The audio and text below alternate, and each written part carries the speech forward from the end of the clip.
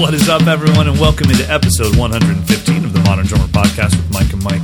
My name is Mike Johnson from Mike'sLessons.com. My co-host who will be joining me shortly is Mr. Mike Dawson, managing editor of Modern Drummer Magazine. In this week's episode, Mike and I will be discussing some of our favorite albums, the albums that influenced us when we were young, and the albums that still influence us today. Our featured artist this time is Mr. Adam Deitch of the band Lettuce and a million other projects. In our gear review section, we'll be checking out the LP Uptown Congas. We'll get to a bunch of your listener questions, and as always, we'll give you our picks of the week. So let's get started.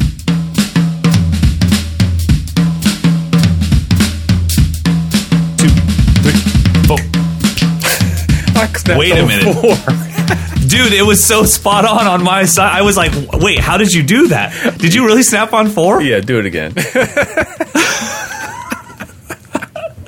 Oh, that was epic. 1, 2, 3, 4.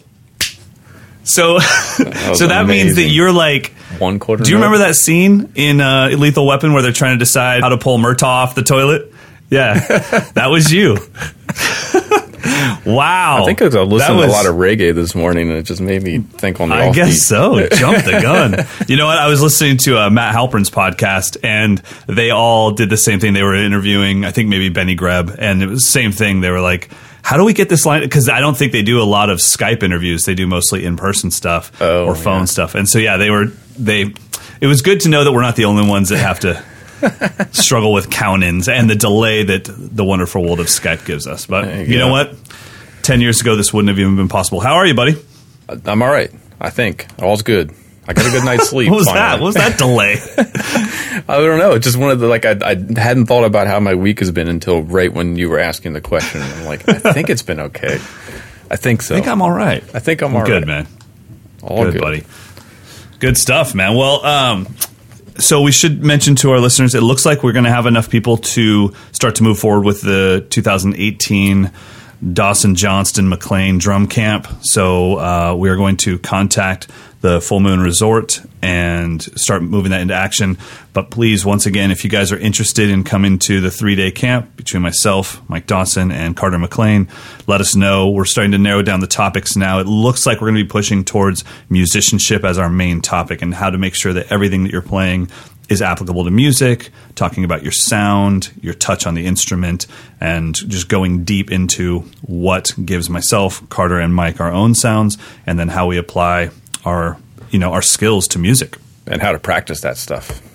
Absolutely. I think that's the key, too, is, okay, now I know what to do. How do I start chipping away at this? And I think it would be great, too, for our attendees to really start to decide, well, what do you wish you were? Because there's such a different way to attack practicing if you're going to be a gigging drummer versus you wish you were kind of a bedroom session drummer doing tracks for people online versus being a touring drummer. So all those different outcomes that you might be hoping for have a different attack as well. So we'll go through all of that stuff. So yeah, send your request to mdinfo@moderndrummer.com.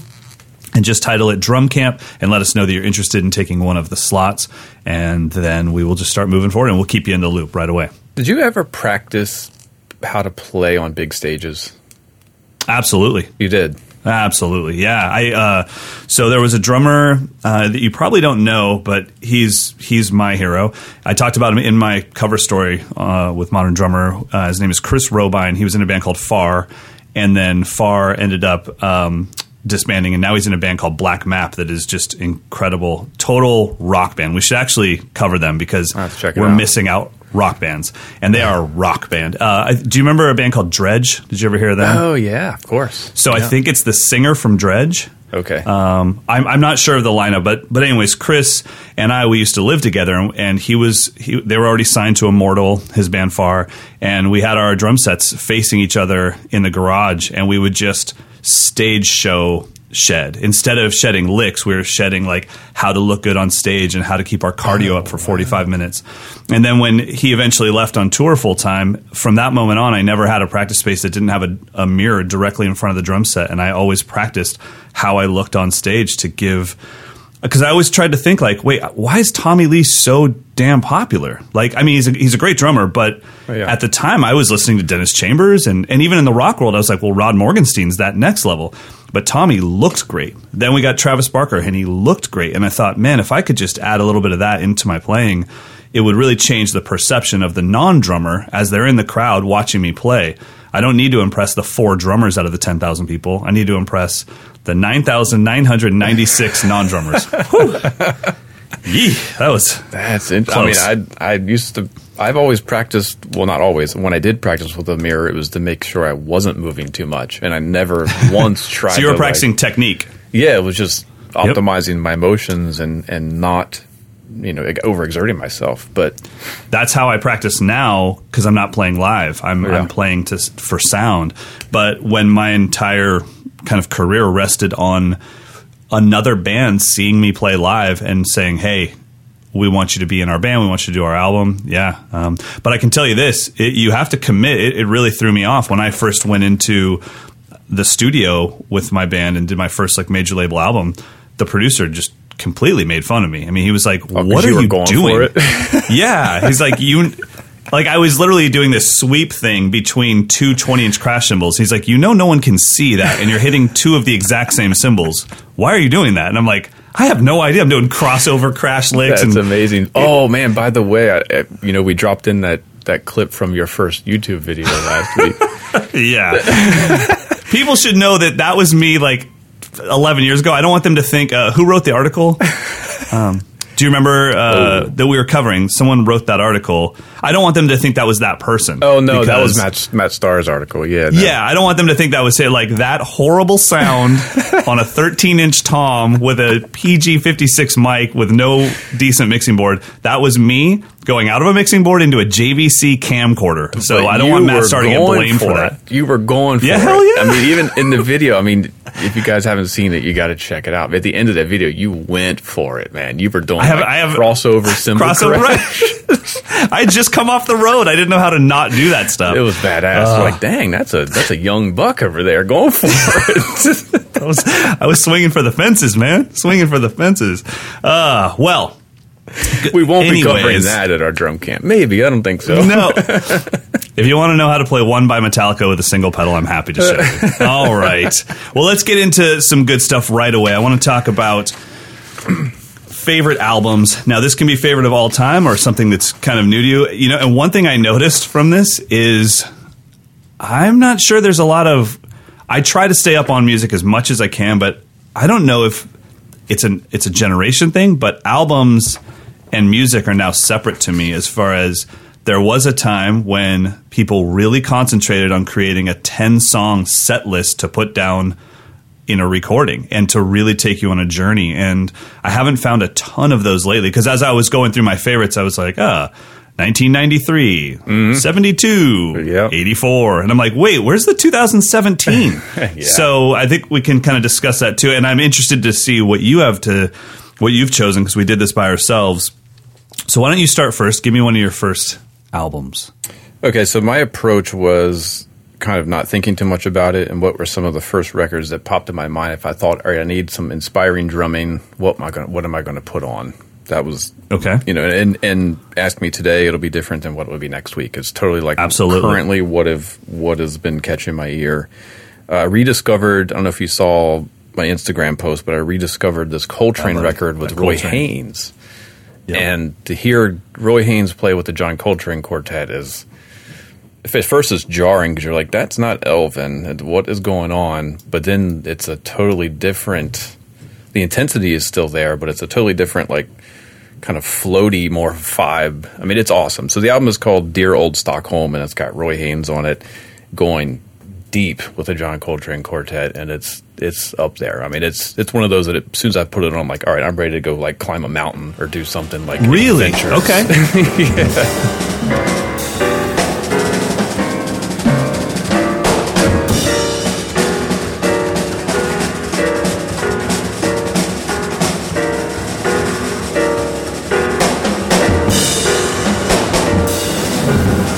I'm going to get into it then. I saw you post that, and I also saw how cool it was, and maybe this spurred this topic, but just that a listener said, my last 5 albums have been from you and Mike. Oh, yeah, that was awesome. Yeah. That's really cool. It's like, this podcast, I've said it many times, but I wanted this podcast to be what Modern Drummer Magazine was for me as a child. And honestly, all of my albums came from the back of Modern Drummer Magazine. There's no way I would have known who Bill Bruford was. Right. Without, I remember, actually, it's so funny, the timeline of this stuff, because Bill Bruford was somebody that came to me as, he wrote a book called When in Doubt, Roll. I was like, oh, he must be a decent educator. Right. That's how I heard about him. And then I was like, oh, he's even been in a band. And then I was like, works. Whoa.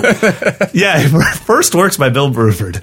But so anyways, so that's really cool that we're able to do that. All right, well, let's stay on the topic right now of inspirational drumming stuff. So I'm listening to something to get my creative juices flowing for drumming, and mine would be a 2009 album.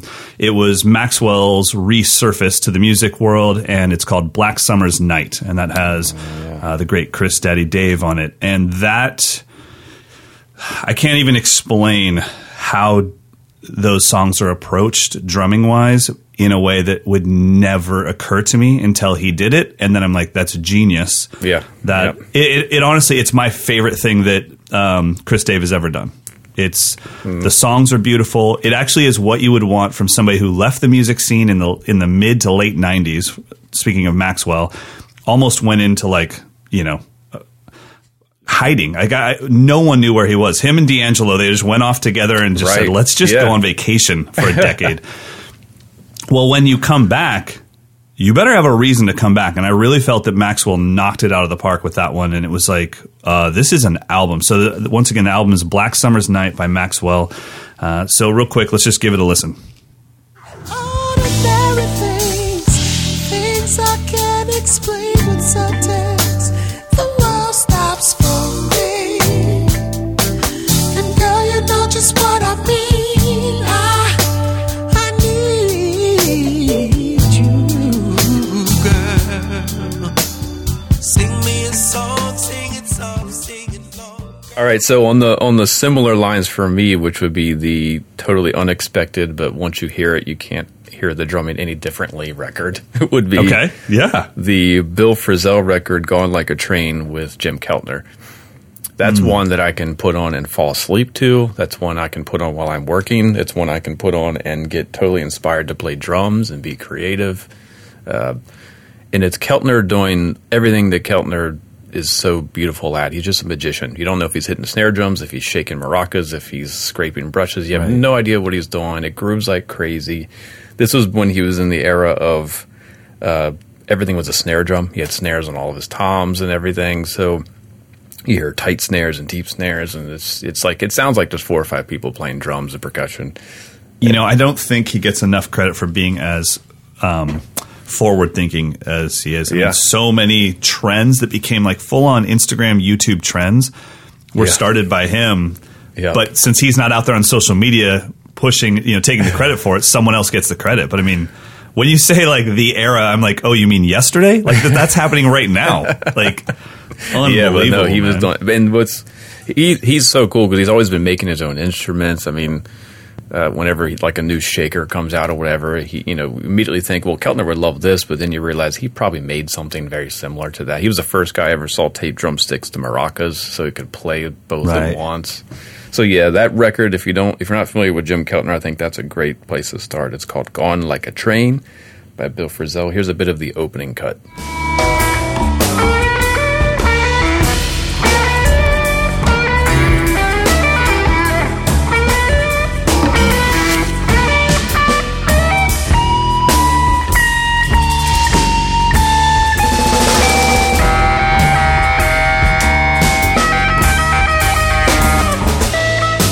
Awesome. Well, I'm definitely going to pick that up. I saw there's some iTunes movie that you can get, or movie that you can get on iTunes, but I think it's called Icons of Jazz.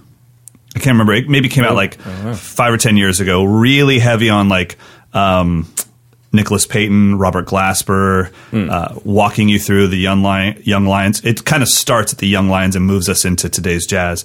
But there was quite a bit on Bill Frisell there, and I'd never heard of him. And I was like, this sounds like it's right up my chill alley. Like, Float Tank, Bill Frisell, good to go. Well, he did a couple of records with our boy Matt Chamberlain. So if you don't know those, you got to get those. So there's 2 records with Matt. I think there's 2 records. They're Floratone, Floratone. That's Bill Frisell with Matt Chamberlain doing his thing. But then there's 2 records with Keltner, Gone Like a Train, and I think the other one is like Good Dog, Happy Man or something like that. Nice. Great awesome. stuff. Well, I'll definitely check it out. All right, let's do one more drum-related record. And when I say drum-related, we're not trying to pick the craziest drum record ever. What Mike and I are talking about is when an album's drumming inspires us. Doesn't matter what the genre is. So we'll do one more of those, and then we can each pick one that's not drum-related, but it's just music-related. But so the next one for me that was a huge thing in my past, but every time I come back to it and listen to it, it actually stands the test of time. I don't feel like it's dated at all. I absolutely love the drumming, and that would be White Pony by the Deftones. Ooh, I agree. I think that those are probably some of the most recognizable grooves of all time. If you're a rock, fan, as soon as you hear any of the beats on there, it doesn't matter. It could just be the 10-inch tom to the snare on My Own Summer. And the sounds in that record are so good. Absolutely. Unbelievable. So if you guys don't know Abe Cunningham's playing, you should check it out. He's incredible. But this record also had a song. I can't remember if it was came out later or if it's on the actual album or maybe the special edition. But I don't want to go too behind the scenes, but I remember Abe telling me we're doing a song called Back to School. And in Abe vernacular, there was lots of acronyms and lots of cussing going on. So I didn't know what was happening. But he's like, we're taking the entire rock world that's copying us, all these wannabe Deftones bands, and we're taking them back to school. And when you listen to the lyrics of it and you know that about it, it's really quite cool. Because as a Sacramento musician, we follow the Deftones pretty closely. And every time they'd put out an album, you could say to yourself, oh, so that's the next 3 years of rock. Meaning everyone's about to do this now because the Deftones just reinvented themselves again, and Abe reinvented everything, so White Pony by the Deftones, that's one of those ones where it's very up there for me. When every groove is something every groove from that album could be a drum lesson. So let's take a listen.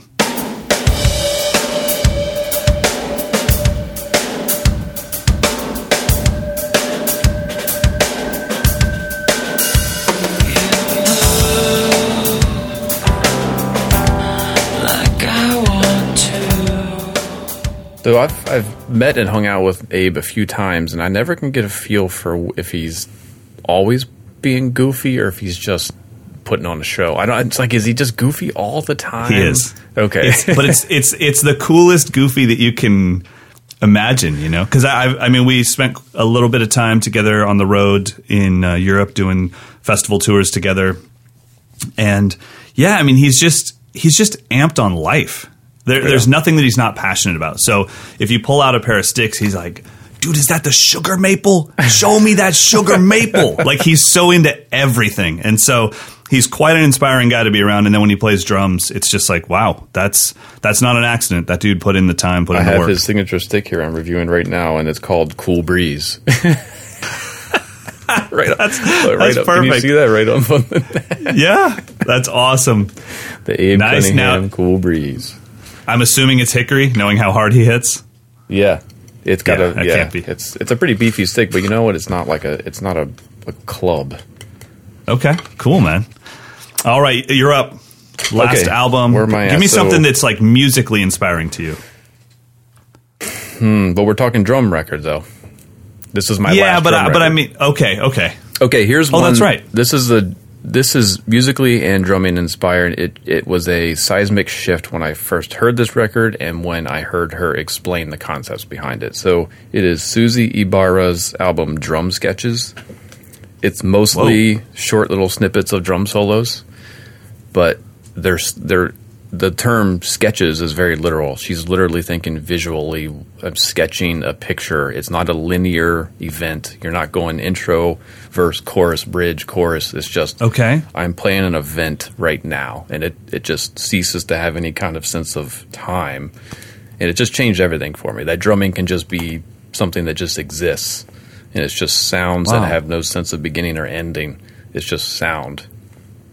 So it's awesome. There's some stuff on there that's influenced by gamelan and just some cool stuff. So they're drum solos, but they're not really. They're like little. And she's the drummer. It's just solo drums. Yeah, Susie Ibarra. But I mean, she's the one that plays. Okay, I've never heard of her. That's awesome. Yep. Yeah, she's awesome. She's kind of known in the downtown New York kind of improv scene for years. Oh, okay. But that's kind of like her most like drum set oriented. There's like some cool stuff with brushes. It just sounds really neat, and she's got loops of like children playing and stuff or whatever. It's just really cool. It's a good, just interesting listen. Drum sketches. Do you know how old? So I was going to say, do you know how old the album is? Yeah. Oh, it's probably 10 years.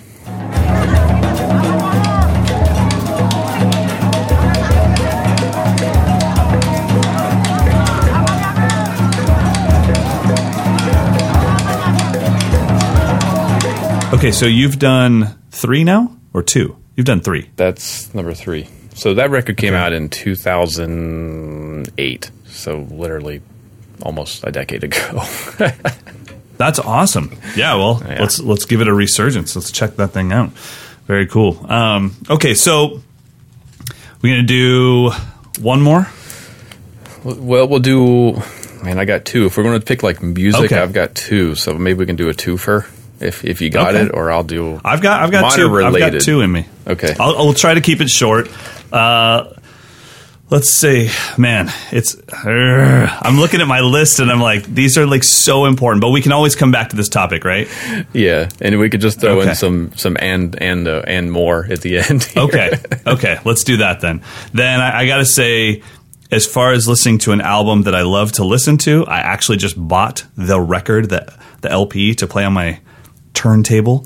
I'm going to go with 1993's 10 Summoner's Tales by Sting with Vinnie Colaiuta on drums. That is to me, that was the creation of the implied quarter note pulse over odd time signatures. I'd never heard anyone do that. I'm sure lots of people had done that, but I hadn't heard it, and I definitely had not heard an odd time song on the radio at the time. Yeah, I was like, right. And it was all because of that implied quarter note pulse on the ride cymbal bell or on the hi-hats. So that thing's got St. Augustine in Hell, which is in 7. Right. It's got 7 Days in 5. It's got Love is Stronger Than Justice, which is the craziest 7/8 that goes into a dang train beat. Yeah, train beat. Like a 2-step. And it's like, wait, this is a country tune in 7. It's got like pedal steel guitar almost in it. So that album really was mind blowing to me, because as a fan of Genesis and Phil Collins and Peter Gabriel, I always just wanted someone to push the envelope even one step further while still maintaining the pop sensibilities and the pop writing style, because I still like pop. I like catchy choruses and good verses and a good bridge, and Sting was able to do that on the album. So it's called 10 Summoner's Tales by Sting, and it's from 1993, Vinnie Colaiuta on drums. Let's give it a listen.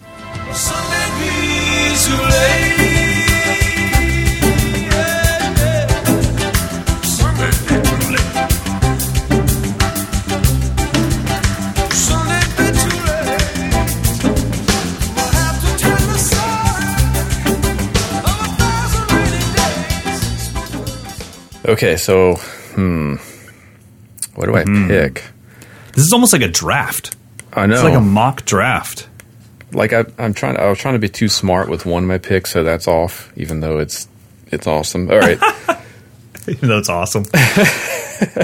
Okay, so for me, I'm still digging into this artist. Fela Kuti, Best of the Black President, is a compilation of some of his most classic Afrobeat songs.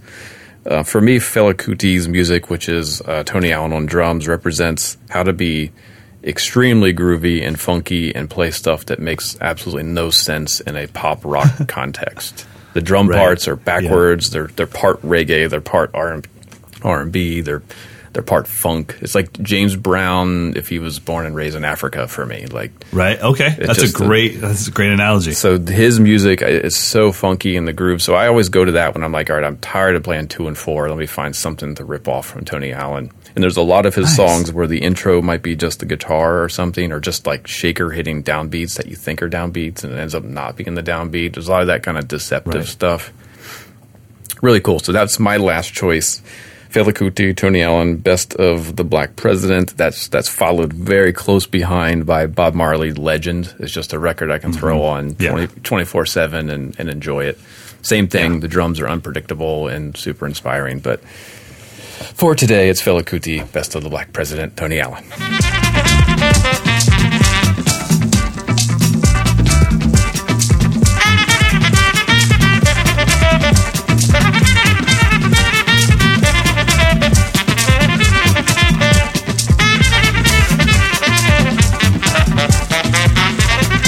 Nice. Well, I'm going to wrap it up with something similar. This is an album. I wanted to bring something from the modern day because it was like, dang, living in the 90s. And then I felt old. So this is an album, and I do need to look up the drummer. Maybe you can look up the drummer. So the artist is Laura Mvula, Mvula. And I know that Ash Sohn just did a gig with her with a full-blown orchestra and everything. But the album is called Sing to the Moon by Laura Mvula, and very similar. This is one of those albums, like what Mike was just talking about, where the drums are just not how I would think of it. And I think it's because their drummer is a composer. He's a director. Actually, the way that Ash got the gig playing live was this drummer ended up being the conductor for the whole orchestra. Oh, wow. So he couldn't play drums. Yeah. Find any drummer names? I'm looking at the Wikipedia page now, and it doesn't say, but okay. It's a UK. She's a UK artist. I don't know. I can't remember his name, and Ash has told me a million times. But what I really love about the drumming is he's writing drum parts that are orchestral, but they're on a drum set. And every time I hear it, I'm like, God, I never would have thought to do that. That is so cool. That's so not what you would think would happen in this pop tune. But she's also, to me, a modern day Fiona Apple, as far as that she's pushing pop forward and pushing the art just past commercial pop success, which is stuff that I love. I love when an artist goes for it and says, look, unfortunately, we're going to sell 40,000 instead of 400,000. But those 40,000 are going to be dedicated fans for the rest of their lives, and they go for quality over quantity, and I love it. So let's give a listen to Sing to the Moon by Laura Mvula. Give back my soul and take my heart. I can't make you love me. You can't make me love me. Please don't try to hold me down.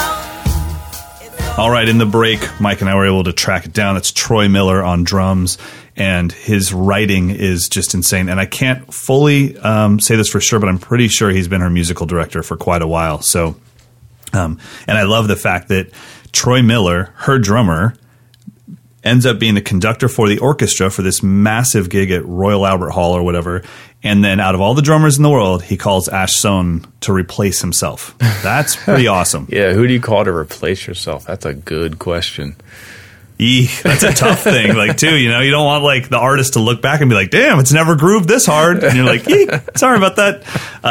But I think besides his fantastic drumming and his texture, I think the real value that he brings to Laura Mvula is his writing. So absolutely incredible. Sing to the Moon by Laura Mvula. Hopefully that gives you guys a bunch of new albums to check out and just explore different genres of music.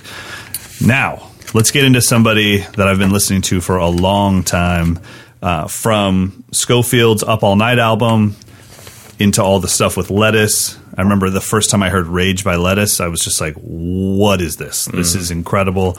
Same thing when I heard Up All Night by Schofield. I was like, whoever's playing drums is quite hip. I didn't know it was a 17-year-old Adam Deitch, and then I instantly became a fan, and we've had contact away from the drum world a little bit, just kind of texting back and forth, and he's just an incredible guy. So Adam Deitch is our featured artist, and he's got a new EP of hip-hop instrumentals. So do you know Adam personally? Not really. I mean, he did the festival years back, but it's hard to get to know anybody at the Modern Drummer Festival because each person's kind of dialed into their own thing. They got to get their gear and all that. But yeah, he brought it, though. We might have been... Was he our featured artist a year or so ago? Maybe? I don't remember. But could have been. But it's pretty hard to cover the drum industry and not keep coming back to Adam Deitch. Yeah, I mean, when guys just keep working. So the focus of the story for this particular feature in the November issue was on his hip-hop instrumental record, which I couldn't find it on Spotify or iTunes, but it's on SoundCloud, so you can just check it out. There's a link in the show notes. I don't think he really describes in the story how much of it is him actually playing and cutting up his own drumming versus programming or grabbing loops. But for me, I think that's the cool part. It's like it doesn't matter. It's just this is his vision. If it's good, it's good. Yeah, it's funky, it's groovy, it's pretty. I mean, it's pretty hard hitting. So it's called "I Get a Rush." Is this particular EP? But the guys that just constantly rolling. I've never seen Lettuce live. Have you seen him? No, I've seen Soul live probably 5 or 6 times, and I've never had the chance to see Lettuce. And I went and saw Adam in Sacramento. He was doing is it Break Science? That's his duo with the DJ? Yeah. And I went there specifically to hang with him. He texted me, he's like, dude, I'm in Sacramento, come on out. I was like, yeah, great. Came out, put me on the list, everything was good. And then I got in there, I was like, oh, that's right. This music would draw a rave crowd. Oh, right. I don't want to be, and it's just a bunch of kids with glow sticks and edible jewelry. And I'm like, yeah, I'm out, man. So I mean, it was incredible, but I stayed probably actually for about 20 to 30 minutes. There wasn't a single break. It's literally a rave. Yeah. They don't have songs and then thank the crowd and this next song was inspired by my dog Chester. Like, that doesn't happen. These cats literally play all night. And so I was like, I don't think I'm going to be spending a lot of time with Adam. And I look like either a stalker or a chaperone. Either way, it's not a good look. I'm out. So that was the only time I got to see Adam play, but I have never seen Lettuce play. But I think, if you love hard hitting funk, without going, it's like one step removed from, as far as being busy, from going into the Tower of Power world, but super powerful horns, but the funk just drives. If you want to listen to some of that, check out Lettuce, because you will just love it.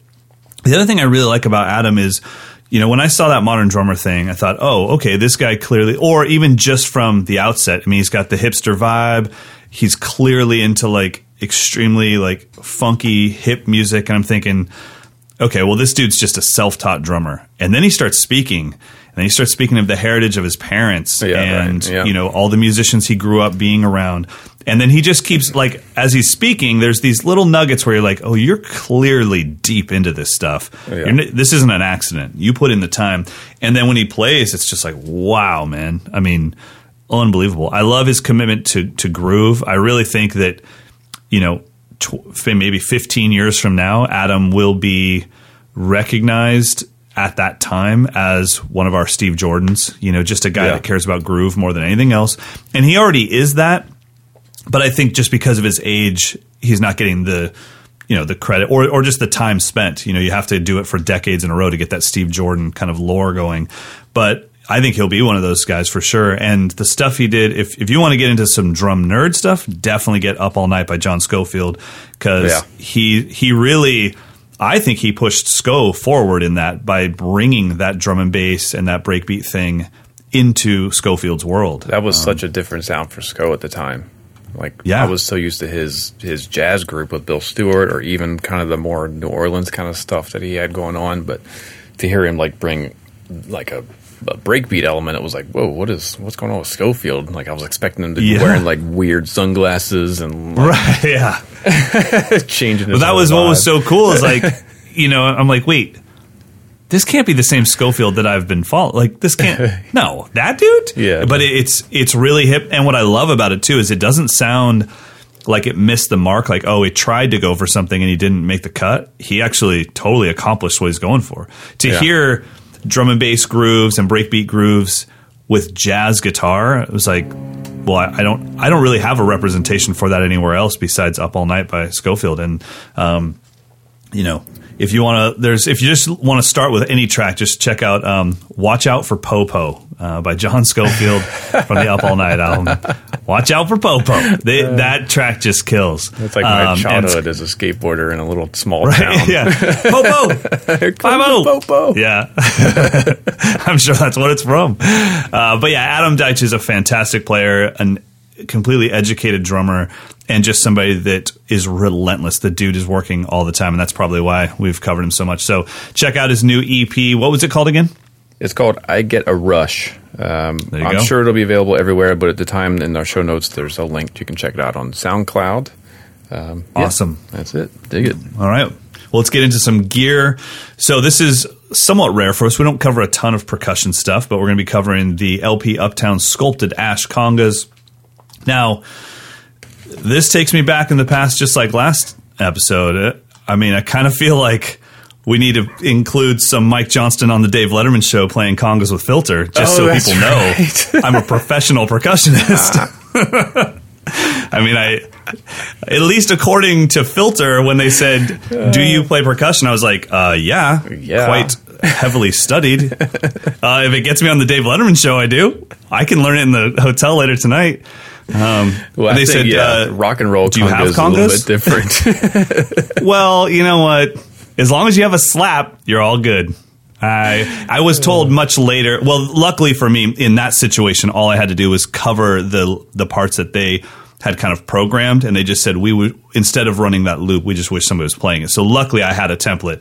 If they said come up with a conga part for our rock song, I would have been quite lost. But been quite lost indeed. That reminds me of my kind of funk Chili Peppers type band in high school. We had to have a percussionist because that's what everyone did in the 90s. Right. Yeah. But the dude had zero technique. He just wanted to be in a band so he could dance around like the crazy guy in Mighty Mighty Boss Tones. Remember that dude? Perfect. Yeah, absolutely. That was his role, but we gave him some congas. But obviously we played without mics a lot of times, so he couldn't. His hands were just blowing up. So he went to those. Someone was making those like leather slapper things at one point. Yeah, I totally remember that. Yeah, they didn't quite work, and then he ended up just using timpani mounts, just wailing on the thing. Oh, that's no good. That's no good. But all he wanted to do was just get up there and jump around like a maniac. Yeah, he's your boy. I get it. I get it. Well, if he would have had the Uptown Congas, maybe it would have been a little bit better. I was actually, without being sales guy, I was actually kind of shocked at the price of these because they look like full-on professional grade congas, but they're fairly affordable for a set of congas. They are. I mean, they're excuse me, their LP is kind of like classic professional conga series. Like I can't remember what the original. Yeah, they're called Classic Model. It's like what they started their company with. Mm-hmm. But these have like an extra veneer of a textured ash, like a dark stained ash on the outside. So it makes them look much more fancy. But they're standard but professional, grade congas. Yeah. And I think, I kind of made the mistake early on of buying cheap congas when I was, going to college and I was going to join the salsa band and had to play all this Afro-Cuban music. Right. And the problem for me with the cheap stuff is to get a good conga tone, you really have to tighten them up pretty darn high. And the cheap stuff, the hardware just explodes. It doesn't work. And, it's definitely something. I mean, I still, as much fun as we were making of it, I still actually teach congas and practice. I've got them like right behind me here. And it's funny when you play a congero's congas, when you play somebody that actually does this for a living, even just tapping around, you're like, these are so easy to play. Yeah, and it's right. Yeah, they're $1,000 a piece, man. Like, but I mean, but it's also too, it's almost like a jazz drummer's snare head, where it's like, yeah, it took a decade to get him to feel and to play like this. And you have to really put in the time. But when I saw the list on the Quinto is like $399. Mm-hmm. Just so you guys know, if you're not aware, you have Quinto, Conga, Tumbadero, or Tumba, and so that's like small, medium, and large size congas. So it starts as the Quinto is 11 inches, and then you go up to a 12.5 for a Tumba. And usually you're going to see people playing, if they're not like a professional conga player, you're going to see them playing two of those. So it's either the Quinto and the Conga or the Conga and the Tumba, just depending on the tones they're trying to get. But a good feel from the conga is incredible. And I remember when this came out from LP, and it's definitely on this set, it changed the game for me, which was the comfort curve. That comfort curve rim. Yep, man, totally. Because they used to have the bolt on top. Yeah, and you just have blood flying all over. Man. Well, dude, and so I can't remember which congas I played on the Letterman show, but it was like from SIR. They were rentals in New York. Yeah. And the Letterman show is traditionally kept at about 55 degrees to keep all the guests, on top of their game. But as somebody that's slapping the hell out of congas in a rock band, whew, it was painful. So the comfort curve was a game changer. Do you remember like that? I mean, the gong bops have like single flanged rims, in the beginning. And I was like, hey. And so, so these are going to be, especially if you're somebody that's just starting out with percussion, you're going to have a professional sound with these, definitely a professional look, but most importantly, they're going to be comfortable to play. So if you're when you're learning your slap, you're going to be in a little bit of pain. Like, yeah, exactly. And you can't learn a slap on those like tiny, because those like cheap kind of beginner congas are small. Yeah. And if you have anything like a medium or a large hand, you can't get a good slap on those things. Agreed. And with the slap, pretty much what you're doing is you're slamming like the heel of your hand into something and then telling your fingers, oh, don't tighten up. Go ahead and just flop down. Yeah. And your fingers are like, no, we just got hurt. We're going to tense up as much as we can. Once you get a slap down, it's like hitting the perfect drive in golf or hitting a home run in baseball. You don't feel it at all. But to learn it, woo, man. And my buddy Arturo he was born in Cuba, but he lives in New York now. He was telling me about how they studied hand drumming. They learned how to slap on their desk. Like, you could not get a conga drum until you could get a good slap sound on your desk. Oh, yeah. Sorry, that probably didn't go well for the microphone that's sitting on the desk, but I couldn't not try it. Yeah, and so then... Yeah, man, I could see that. Whoa, what the heck just happened? Was that you? What? Like, Jay-Z just came pumping through my earphones. That was definitely not me. That was not one of my top 5 albums of all time. That was amazing. So anyway... that was really brought to you weird. by. So but then you shake Arturo's hand, and it's like he can crush the bones in your hand very easily. Yeah, man. But there's no shortcut. You got to like spend time with it. You got to do it. Yeah, well, definitely, guys, check out the LP. I'm assuming we don't have any audio of this. No, you don't want to hear me muff slaps. I mean, but I will say these were awesome drums. I've used LP classic models forever. They're heavy. They're heavy drums. They're not ones that you can just throw and carry 2 down the street to your gig. They're full, real professional congas. I thought the Ash was just an awesome look, just something different.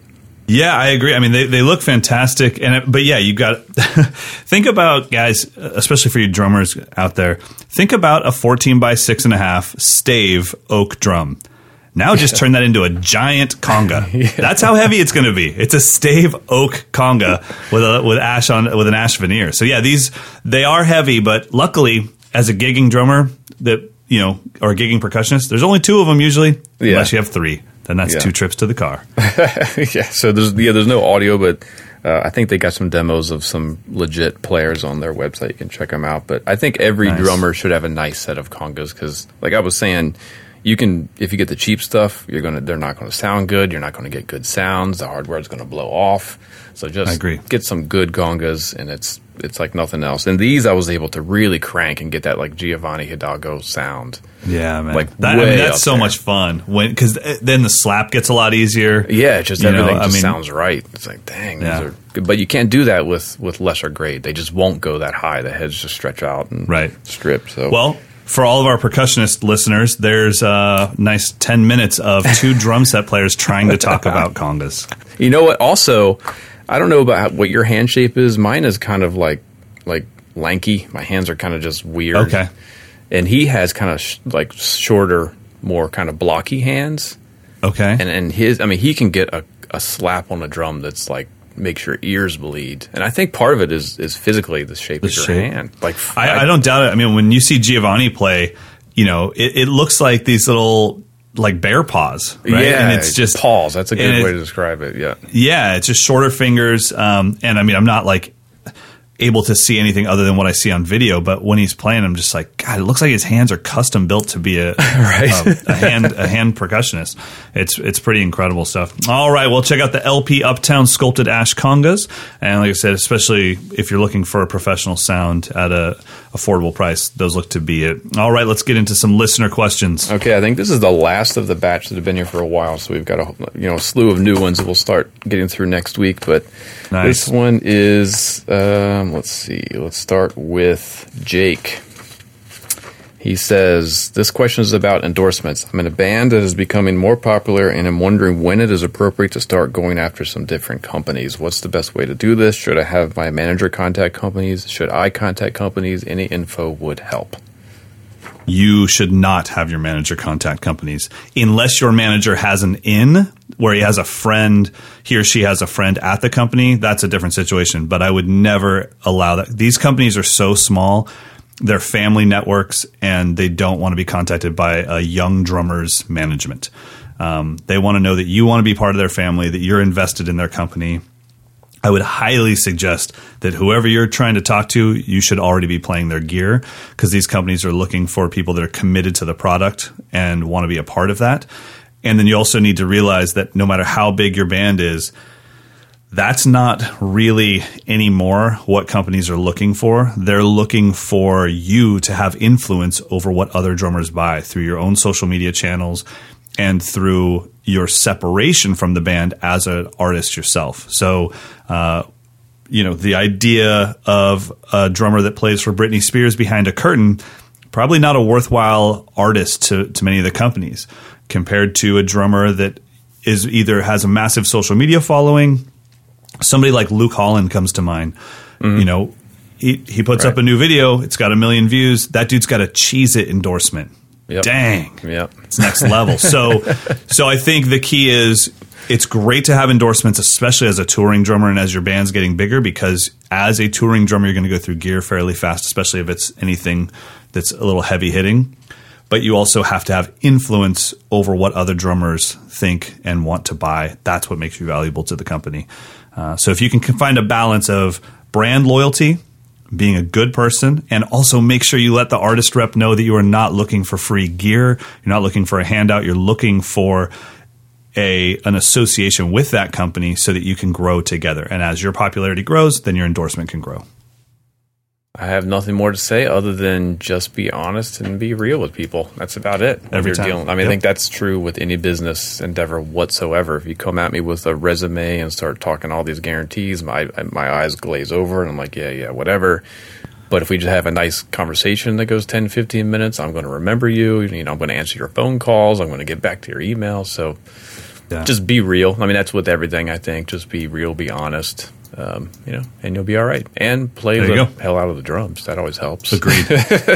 Be good. All right. So that is okay. Let's go.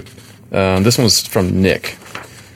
He says, "I'm very close to finishing writing my own educational book for the drum set, and I'm wondering if you might be able to offer advice regarding how to publish it, whether a publishing house or self-publishing." Well, you're self-published. Largely, right? So, I mean, you've seen the success of that, and Modern Drummer has seen the success of dealing with writers and being the publisher. So I think it's my observation, there is either one could work. It just depends. If you already have your audience, you already have the people, you know how many you can sell, and you're good at designing stuff, and you can edit your text, and you don't need us, then do it yourself. We have other writers who they have content and they don't want to have to deal with anything else. They don't want to deal with Finale. They don't want to deal with InDesign. They don't want to deal with PDFs, any of that, or editing the text. I mean, the book that I edited for Ari Honig, he essentially just sent me like sketches of ideas, and I had to kind of create the book out of it. Wow. Okay. And it worked out great because I knew exactly what he wanted, but I just had to turn into sentences. Right. So it just depends. I mean, if you got the whole book ready to go and it's just essentially give it to someone to publish, then just do it yourself, because so you have to figure out how many copies can you sell on your own versus how many copies could a major publisher sell for you. Yeah. And then the 15% versus the 85% or whatever, you have to figure out. I would say on self-publishing, you're looking at probably close to 50%. Or no, you're right. It's actually probably 60 to 65%. But my thought has always been this: 65% of 100 copies sold versus 20% of 10,000 copies sold. Exactly. And you have to, just like Mike said, you have to decide, do you have the audience to pull the self-publishing thing off? Self-publishing something means that no one knows it's there. So I've always looked at publishing not as publishing. I've looked at it as a distribution deal. Yeah. I'm going to sign with Modern Drummer Publishing so they will get my book in front of people that I can't reach on my own. If I feel that my audience and Modern Drummer's audience is very similar, then self-publishing is the way to go. I've always done the self-publishing thing because I just like to be in control end to end. It's a very flawed Steve Jobs approach, but it's just end to end control. I want to know that the success is on my back and the failure is on my back as well. And we would know that. I mean, within that conversation, we would know that because be like, all right, well, then what can I do for you aside from just grammar checking and fact checking your content? Right. But then you could just hire me as an independent editor, and you don't need totally the full scale. I mean, because what publisher brings is a design team and a marketing team, and so if you're going to do it all on your own, then just do it all on your own. Agreed. Yeah. And, the other thing, too, is don't try to double end it. If you self-publish and sell to all of your fans and then you bring it to a publisher, you just cost the publisher that first bulk of 1,000 copies that they would have sold. Yeah, they're not going to take it. They're not going to take it. They're like, well, wait, everyone that follows you already bought it. So now you just want us to sell it to like the remainder people that have never heard of you. So I would choose one, but Mike is right. If you just want to write the educational content of it and then have someone else do the rest, that's worth giving up some royalties in order to get a professional product out there. If you've already got it end to end, then self-publish. All right, do one more here. This is from Dario. I get a lot of comments about not having the basics of drumming. I started out listening to music and drumming when I was 15, and I started out listening to Iron Maiden and those types of things, and later got into prog rock and jazz and then fusion. I didn't really have a period of growing up with the rock classics like Led Zeppelin or the blues, and it is like I got into the advanced stuff too early and started experimenting with a lot of things. I feel good about my drumming. I have a band. I practice a lot, and of course I can play simple and steady, but it's almost never an aesthetic choice. I want to push the boundaries all the time. So, do you think it is necessary to listen to the classics of music in order to be a better drummer? That's an interesting question. Yeah, I mean, I guess my answer would be yes, you should listen to everything and absorb everything and learn to like everything. I mean, how many times have I said that the first jazz record I bought was John Coltrane, A Love Supreme, and I absolutely hated it for probably 10 years. But I kept putting it on, and I kept putting it on, and now it's like my desert island record. If there's one record I could listen to for the rest of my life, it's A Love Supreme. So don't give up too soon. And he also mentions, for example, I really like Donnie McCaslin's group with Mark Giuliano on drums. Yeah.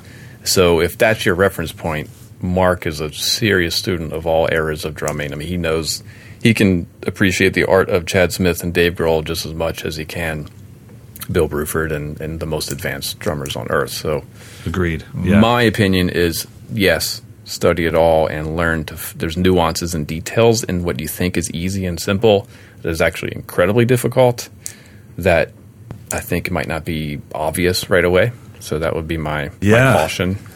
I think there's also a lineage that you won't.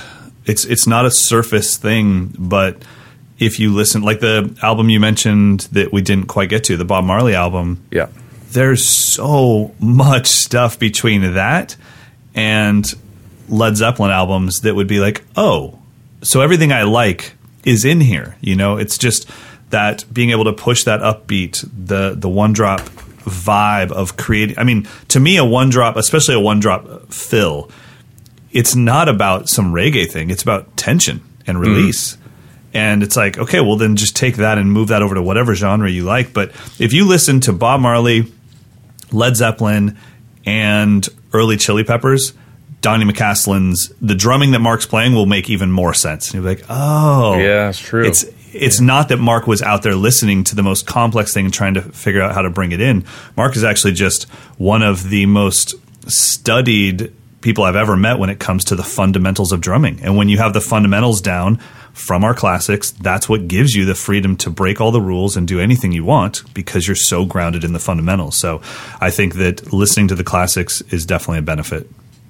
Yeah. I mean, we can go on and on because it's again, it's like do whatever the hell you want to do, but it's like how deep do you want to really go with it? Is the ultimate question. It's so right down the middle. Like do whatever the hell you want to do, but listen to us first. But But I mean, if we were your mentors, we would say, learn to eat your vegetables. You got to eat your vegetables. Absolutely, and you will. And while doing that, you'll find some things that are dessert friendly. So, all right, guys, thanks for your listener questions. Please keep sending them in to mdinfo@moderndrummer.com. Just one final reminder: if you are interested in attending the 2018 drum camp with myself, Mike Dawson, and Carter McLean, send us an email to mdinfo@moderndrummer.com and just put in the subject drum camp. All right, it is time for picks of the week. Do you want me to go or you want to go? Mine's are super DIY. Want me to go with that first? Go. All right. So I've been doing this a couple records for artists who both want the same aesthetic. They want kind of 70s Fleetwood Mac kind of sounds. So I'm just I was like, how can I set up my kit to be consistent? So if I throw a tea towel over the toms or something, by the end of one or two takes, that towel's kind of slid all over the place, and I can't. The next day, I can't get the exact same sound from the toms. So I just got a box of black binder clips, like those simple black paper clips, and I use that, and I clip on old white T-shirts that don't fit me anymore. I cut those up, drape those over like a third of the toms, use the two black binder clips to hold it onto the hoop. Never moves. Didn't have to buy anything. Dang. All good. Sounds great. Sounds like Fleetwood Mac right away. Done. Dude. So get some binder clips and recycle your old grimy, yellow-stained white T-shirts. Yeah. I'm not quite sure why anyone's T-shirts ever make it to that level, because they are $4 a piece. I throw mine out pretty early, but whatever, man. I get it. Dude, I've got shirts that are probably a decade old. Nice, man. That's awesome. I think that's really cool. And it's funny, as many amazing products are out there, there's nothing quite like a T-shirt or a piece of cloth on a drum. Yeah, it's just this weird. I mean, if you don't know what Mike and I are talking about, just type in Tiny Desk Concert to YouTube, and almost every drummer on there will have like a towel over their snare or whatever to keep the volume down.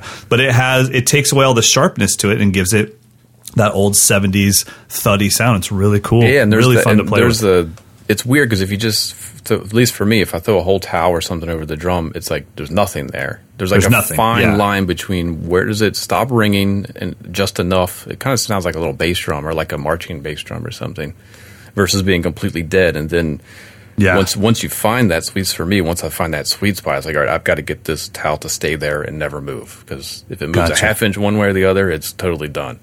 Yeah, no, that makes sense. That makes sense. Awesome. Great pick. All right, my pick is a little bit more on the nutritional aspect.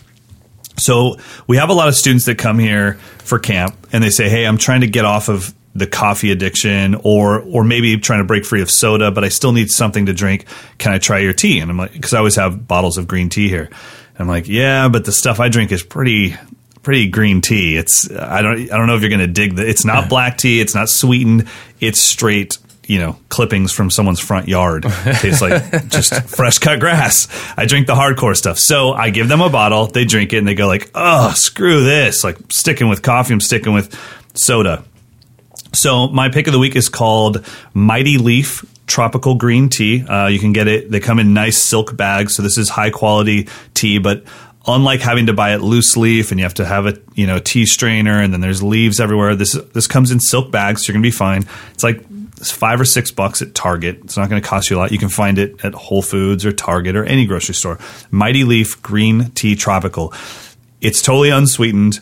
It's a light green tea. It's lightly caffeinated, so it has just a little bit of caffeine, especially if you're trying to replace soda or coffee, but not so much that you're going to be jittery or anything like that. It won't keep you up at night. But because of the tropical thing, I'm assuming they probably have little cut up pieces of pineapple or something in there. There's a little hint of fruitiness without being sweetened and it's a light green and it's a little bit fruity. So it's going to be a perfect bridge for those of you that are trying to make the move over to green tea. Also, we just had someone here at camp that said, I've completely switched to green tea. I don't really feel a lot. And I said, oh, which one are you drinking? He's like, the Arizona one. And I'm like, oh, you mean the sugar with I'm like, no, Arizona's not tea. Oh, Arizona. Oh, yeah. Yeah, and I'm like, oh, you mean the one with 86 grams of sugar? The 2 Snickers bars that they melted into a can and then put some tea on top? That's not what I'm talking about. This is for the people that are trying to get free of their Starbucks drinks or trying to get free of the soda addiction. This would be a good bridge into getting into green tea or teas in general. So Mighty Leaf Green Tea Tropical, probably between $5 and $7 at your grocery store. Dig it. Have you ever tried to go off caffeine? Well, I would say green tea is the only caffeine that I have. Okay. And when I do go off of that, like if I'm traveling and don't bring anything with me, it's not a problem. From what I understand, and maybe we could have some of our medical folks chime in on this, there's an addictive substance with caffeine combined with the coffee bean that is actually what creates that addiction. It's not the caffeine itself. No kidding. So, and also green tea. So for those of you that don't know anything about tea, which why should you? There is no green tea leaf. There is no white tea leaf. All tea is tea.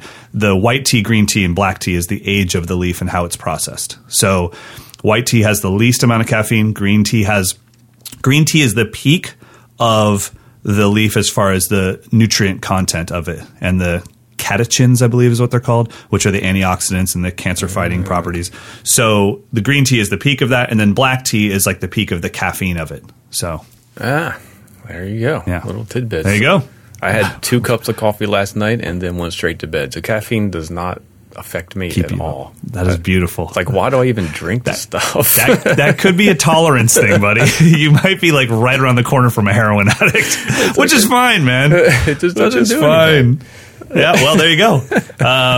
But yeah, so if you want to check it out, that would be a good. That's probably, if I was going to give somebody green tea for the first time, that's the one I would give them, where they would go like, oh, this is pretty. It actually tastes good. So nice. So the company is Mighty Leaf. The product is Mighty Green Leaf Tea Tropical.